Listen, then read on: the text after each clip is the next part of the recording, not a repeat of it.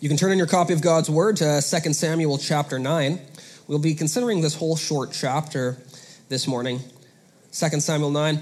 This is actually one of my very favorite Old Testament narrative stories. And that's the nice thing about getting to just come and fill in on a one-off. You don't have to be going through a whole book or anything, but you can pick some of your favorites. And so I picked one of my favorite stories from the Old Testament for us to look at this morning from 2 Samuel 9. And you'll notice the theme we're considering and thinking about God's kindness, this theme of kindness this morning. Let's read from God's holy word, 2 Samuel 9, starting in verse 1. David asked, "Is there anyone still left of the house of Saul to whom I can show kindness for Jonathan's sake?" Now there was a servant of Saul's household named Ziba. They called him to appear before David, and the king said to him, "Are you Ziba?" "Your servant," he replied. The king asked, "Is there no one still left of the house of Saul to whom I can show God's kindness?" Ziba answered the king, "There is still a son of Jonathan. He is crippled in both feet." "Where is he?" the king asked. Ziba answered, "He's at the house of Machir, son of Ammiel, in Lo-debar." So King David had him brought from Lo-debar, from the house of Machir, son of Ammiel. When Mephibosheth, son of Jonathan, the son of Saul, came to David, he bowed down to pay him honor. David said, "Mephibosheth." "Your servant," he replied. "Don't be afraid," David said to him, "for I will surely show you kindness for the sake of your father Jonathan. I will restore to you all the land that belonged to your grandfather Saul, and you will always eat at my table." Mephibosheth bowed down and said, "What is your servant that you should notice a dead dog like me?" Then the king summoned Ziba, Saul's servant, and said to him, "I have given your master's grandson everything that belonged to Saul and his family. You and your sons and your servants are to farm the land for him and bring in the crops so that your master's grandson may be provided for. And Mephibosheth, the grandson of your master, will always eat at my table." Now Ziba had 15 sons and 20 servants. Then Ziba said to the king, "Your servant will do whatever my lord the king commands his servant to do." So Mephibosheth ate at David's table like one of the king's sons. Mephibosheth had a young son named Micah, and all the members of Ziba's household were servants of Mephibosheth. And Mephibosheth lived in Jerusalem because he always ate at the king's table, and he was crippled in both feet. Let's ask the Lord's help as we look to his word together. Heavenly Father, the opening and unfolding of your words gives light and understanding to the simple. We admit that in many ways we are simple in mind, and we need you by your Spirit to shine the light of your word into our dark hearts, to reveal to us your riches and your ways for Jesus' sake. Amen. When we're considering an Old Testament narrative like this, a story, we want to make sure that we're thinking about it in the right way. And I thought, just by way of opening, that we'd start off with a slight hermeneutics lesson, okay? Hermeneutics is a fancy word for just saying, how do we interpret the Bible? And when you're reading the Old Testament, a lot of it is these stories. And it's a good question to ask yourself is, how ought we rightly think about these stories? How do we make relevant applications to our own life today? And if you want to answer a question like that, a good thing to do is to look at the New Testament. How are we commanded in Scripture to consider stories such as this? Well, I want to posit two things and two ways that we could look at a text like this. The first is that we look for examples of faith to imitate and sin to avoid. In 1 Corinthians 10, verse 6, it's talking about all those wanderings in the wilderness that the people of Israel went under. And we're told that these things occurred as examples to keep us from setting our hearts on evil as they did. That is, we're told through these stories to not do what they did. But conversely, we're told in Hebrews 6:12 to imitate those who through faith and patience inherit the promises. You see, these stories are also filled with examples of faith. We're given a bunch of examples in Hebrews chapter 11 of people that showed faith. Faith here that we are called to imitate. So we look at stories like this for examples of people like us, people who trusted in God, to avoid sins and to follow their faith. And so we can consider that in the example of David as a believer, like one of us. But secondly, the Old Testament is filled with examples and illustrations of the work of Jesus. We know in John 5:39 that Jesus said, "These are the scriptures that testify about me." And in Luke 24:27, he goes through Moses and the prophets and explains to the people with him everything that was about himself. And so David is an example of us as a believer to give us instruction, but David can also be an illustration or picture of the person of Jesus Christ. Now, he doesn't do this by virtue of just being a good, nice, awesome guy. No, David is only a picture of Jesus in the fact that he holds the office of a king. And when we're looking at individual people for examples of Jesus in the Old Testament, they don't represent Christ ever by themselves. They only ever represent Christ by the offices they hold. The three major positions or offices in the Old Testament are those of prophets, priests, and kings. And Jesus is the fulfillment of those three roles. And so whenever you see a priest, the priest, it can represent Christ. Whenever you see a prophet represents Christ. And if you see a king like David, as we do today, there's a way that represents Christ by virtue of him being a king. Okay, so David, we can apply this text to us as believers because David was a believer. But we can apply this text to Christ because David, as a king, represents Christ. Okay, and that's how we're going to consider it. We're going to spend the majority of our time looking at David's example of kindness, but also consider what this text tells us about God's kindness to us. And kindness is the theme we want to chase in our text. You could say lots of things about most parts of Scripture, but if you want to find a good theme, and this is a preacher's trick here, you look for repeated words. That's a really easy one. And in our text, this idea of kindness pops up 3 different times. And so it's fitting for us to trace the theme of kindness in our text, David's kindness and God's kindness. Okay, look with me at verse 1. David asks, "Is there still anyone left of the house of Saul to whom I can show kindness for Jonathan's sake?" Okay, this is coming in David's life after a period where he's been in intense warfare for almost 20 years. He's been warring, it's been brutal, it's been an intense season of life, but things have settled down. There's a calm and there's relative peace in the kingdom. And as you can think in your own life, when you move from a season of just stress and anxiety and craziness, and you come to a calmer season, it's good to reflect, I have peace now. What are my duties? What would God ask of me in this season? We don't want to use seasons of comfort just to enjoy ourselves, but to consider, how might now I bless others? And David considers such a thing here. He wants to show kindness to the house of Saul for Jonathan's sake.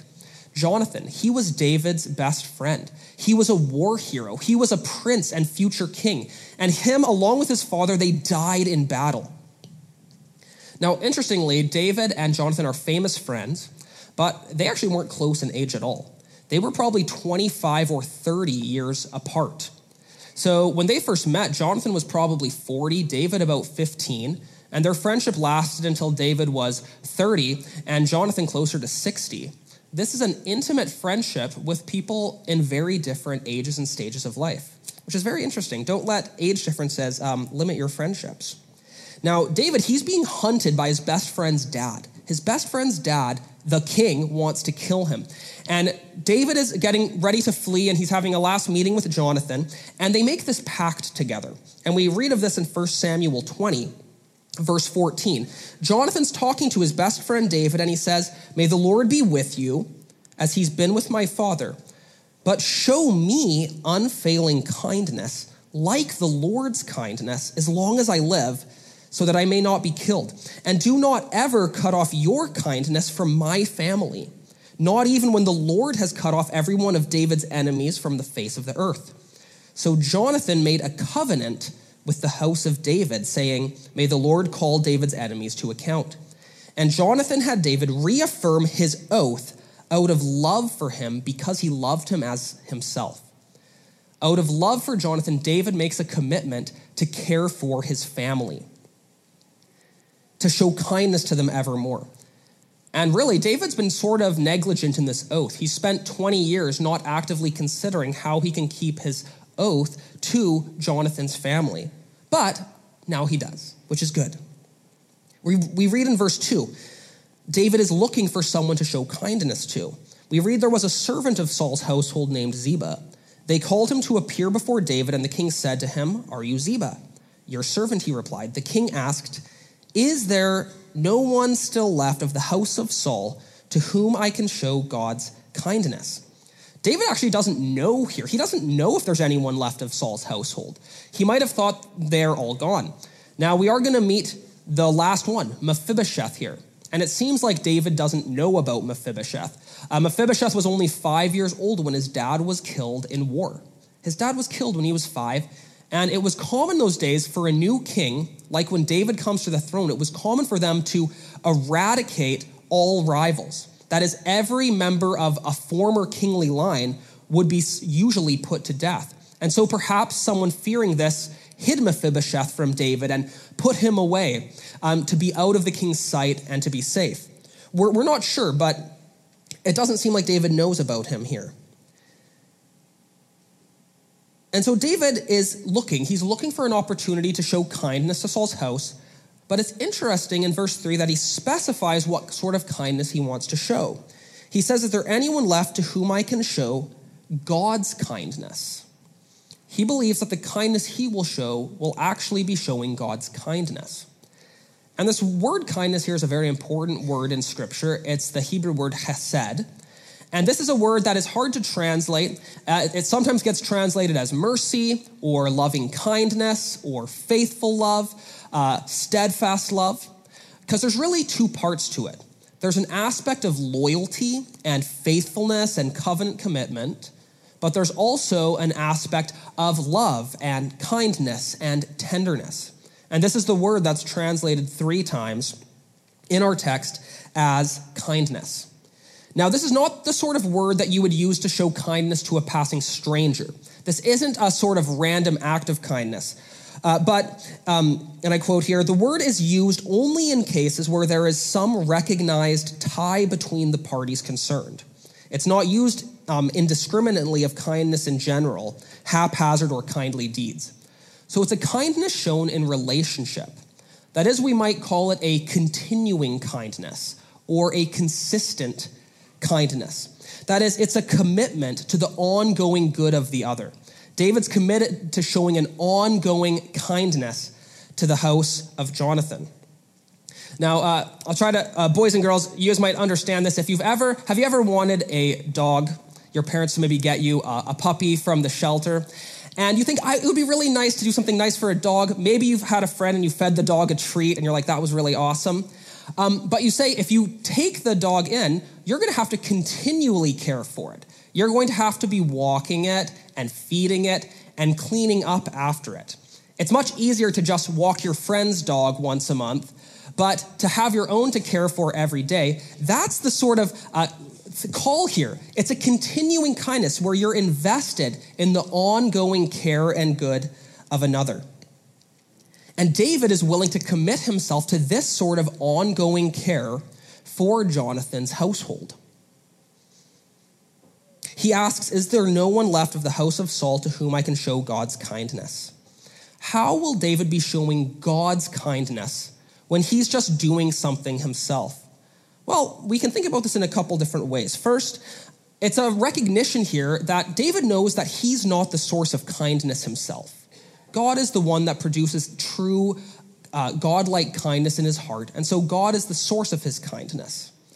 But secondly, he recognizes, as do we, that God shows us his kindness through others. That is, God uses instruments and means to be conduits of his grace and kindness. But thirdly, and I think importantly here, is that as a believer, as one who has taken on the name of God and committed to serving him, everything David does is as a representative of one of God's people. And everything he does is either positively or negatively going to reflect on the God that he serves. When he reflects God well, God is honored. As an image bearer, when he images God's true character well, God is glorified. And so by showing kindness, David is displaying and reflecting the sort of kindness he himself has received from God. He's communicating the heart and character of God to the object of kindness. And God's kindness is shown whether the recipient recognizes it to be coming from and through God or not. God's kindness is shown by his image bearer, and in that, God is glorified. Now, why is this important for us? This is really important to understand because it means that our acts of kindness, when done as a believer in acknowledgement of God, they glorify God in and of themselves, regardless of the results. Regardless of whether it leads to someone else glorifying God, God is glorified by his kindness being reflected. In Matthew 5:44, Jesus says, "Love your enemies and pray for those who persecute you, that you may be children of your Father in heaven, who causes his sun to rise on the evil and the good, and sends rain on the righteous and the unrighteous." So consider this. Here we're told that God does good things. God shows the kindness of sun and rain that you farmers and gardeners know help make your crops grow. God sees it fit to show his kindness to people he knows will never believe in him. He sees it fit to show his kindness to those that will never accept him. And therefore, we ought to be ready to follow God's example and understand that our showing kindness to others glorifies God and pleases God, regardless of the results. And so, yes, rightly, we want to speak and communicate of God's kindness and goodness to the world, but it is good in and of itself to show and reflect and image God's kindness to the world. And therefore, like David, we ought to be actively seeking opportunities to reflect and display God's kindness. David could have been content to not know if there was anyone left of the house of Saul, but he seeks, he asks, and inquires, to whom can I show God's kindness? His heart is ready to show God's kindness, and so ought we. We ought to be so transformed by the kindness of God in our lives that we're just ready to pour out his kindness to those who might receive it. It's kind of like if you've ever traveled and seen a big dam holding back water, and then they occasionally open those floodgates and the water rushes down. We want our hearts so full of kindness that the first opportunity they can open up and show grace and kindness to others. David's looking for an opportunity, and he finds one. He finds an opportunity in the person of Mephibosheth. We read in verse 3, Ziba answered the king, saying, "There is still a son of Jonathan, but he's crippled in both feet."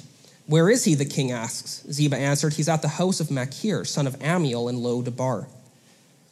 Here's going to be the object of kindness, Mephibosheth. And notice that Ziba here doesn't even give him the honor of naming him. He doesn't even say his name. He just basically calls him the cripple. He says he's crippled in both feet. It seems Ziba looks down on him. He's disabled. Mephibosheth is the last disabled son of the former king. He's not able to care for himself, and so he's being taken care of at the house of Machir, who seems like he was a kind man. Later on, we'll see he's going to show kindness to David when him and his men are in the wilderness. Ziba looks down on Mephibosheth, this disabled person, but David isn't for a moment dissuaded. He seeks him out. David brought him from Lo-debar, from the house of Machir, son of Amiel. When Mephibosheth, son of Jonathan, the son of Saul, came to David, he bowed down to pay him honor. David said, "Mephibosheth, your servant," he replied. And it seems here like Mephibosheth actually might be frightened. He might be worried that he's the last one who's probably going to get killed by the new king. And it seems why David says in verse 7, "Don't be afraid." Okay, he was afraid, so David says, "Don't be afraid. I will surely show you kindness for the sake of your father Jonathan. I will restore to you all the land that belonged to your grandfather Saul, and you will always eat at my table." Wow, what a turnaround here.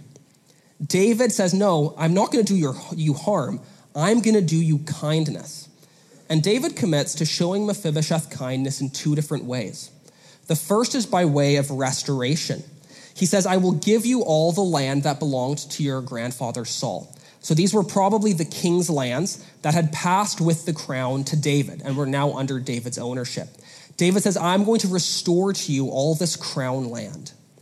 I'm going to provide for you. And more than that, I'm going to give you people to work the land, Ziba and his servants. We see in verse 9, the king summoned Ziba and said, I've given your master's grandson everything that belonged to Saul and his family. You and your sons and your servants are to farm the land for him and bring in the crops so that your master's grandson may be provided for. So this is sort of a tenant-farmer relationship. If you've ever seen something like Downton Abbey, you know you have the masters of the house, but then you have all these farmlands that they owned, and different farmers are working the land, and they're taken care of by the estate, but they are working the estate. This is going to be the new arrangement. Mephibosheth is going to be now the manager of this large estate with 20 servants and the 15 sons of Ziba all working the land to provide for him. And imagine this, moving from being taken care of by some other man, he's now managing a state with people under him. As a cripple, he's not able to farm the land himself, but he can manage. He can oversee. And this is the arrangement David's given to him.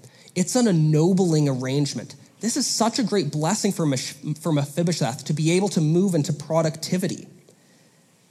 And he's providing for him for his future provision. He's providing for him here vocationally and financially, giving him meaningful work. And one thing I often think is just we often don't appreciate how valuable it is to be able to provide employment for others.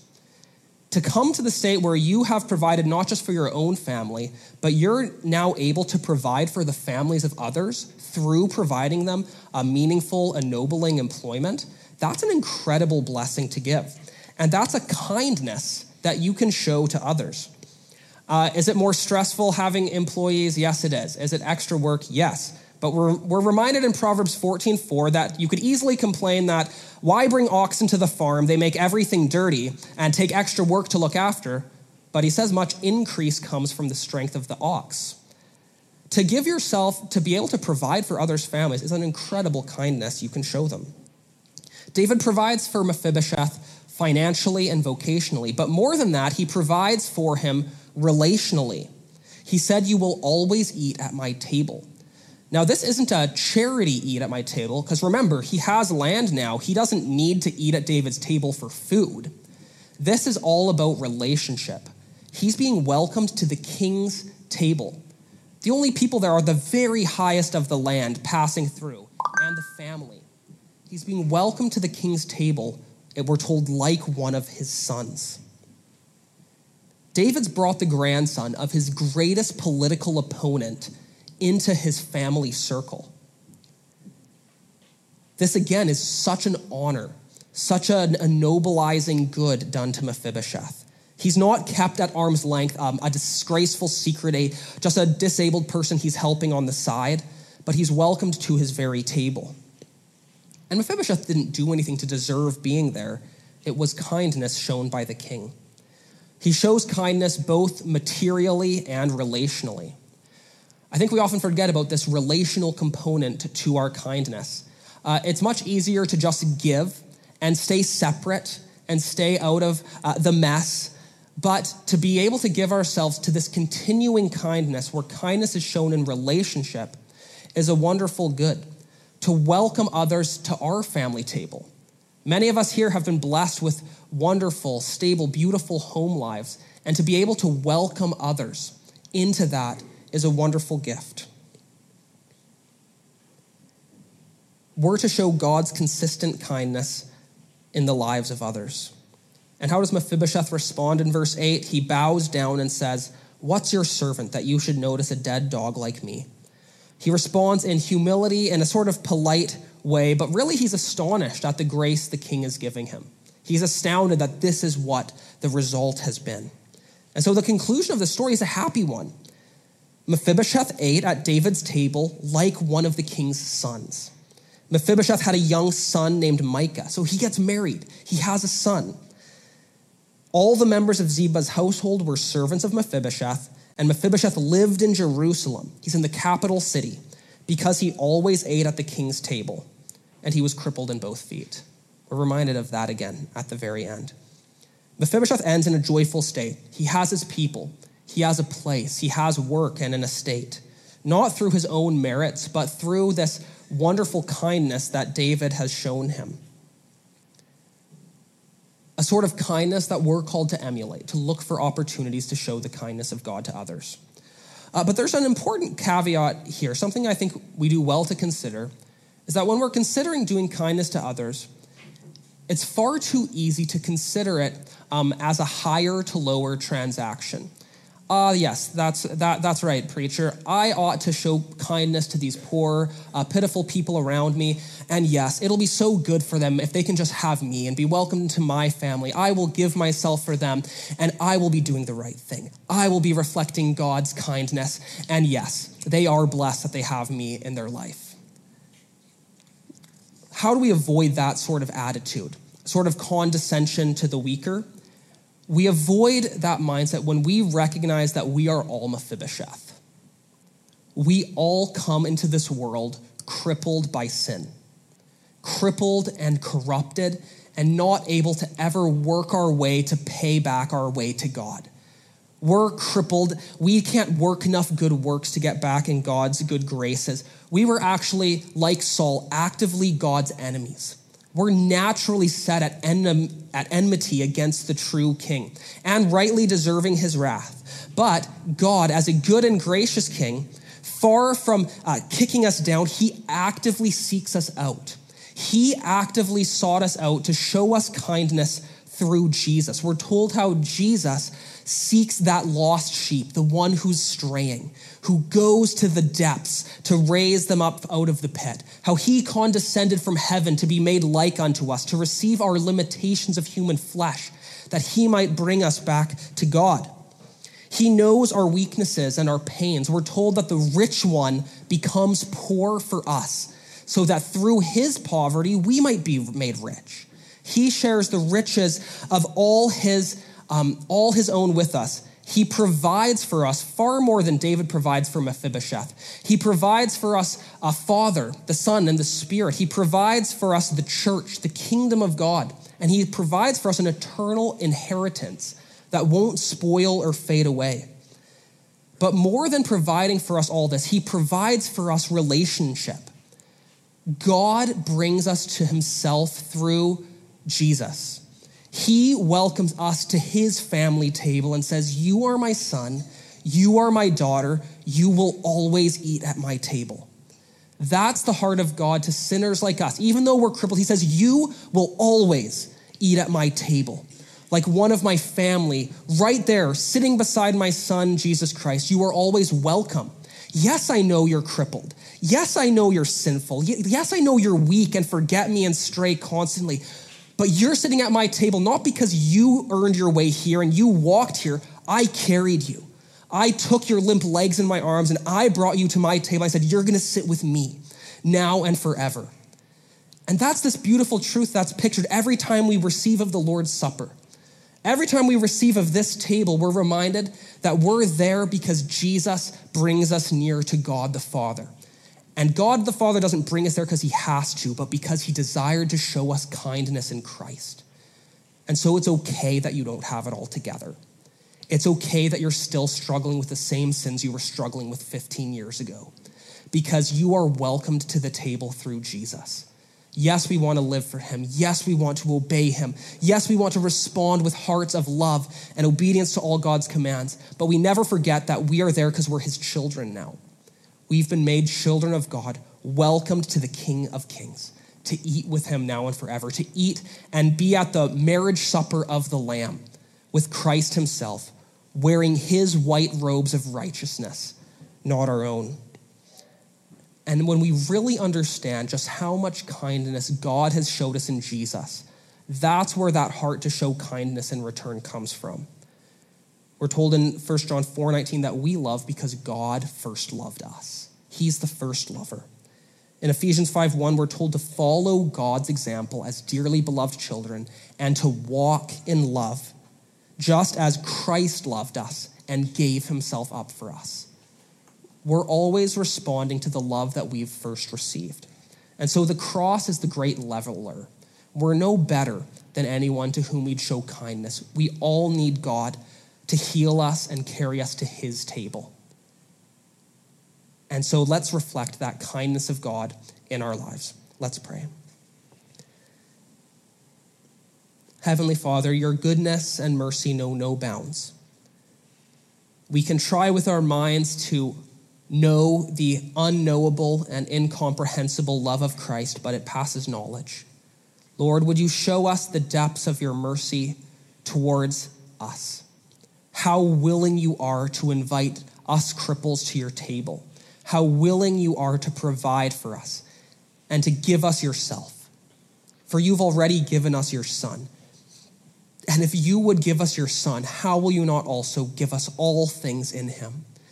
Lord, would you astound us with the wonders of all that you've done for us? Would you astound us with the wonders of the kindness you've shown and help us to show your kindness to all we meet? For Jesus' sake, and in his name we pray. Amen.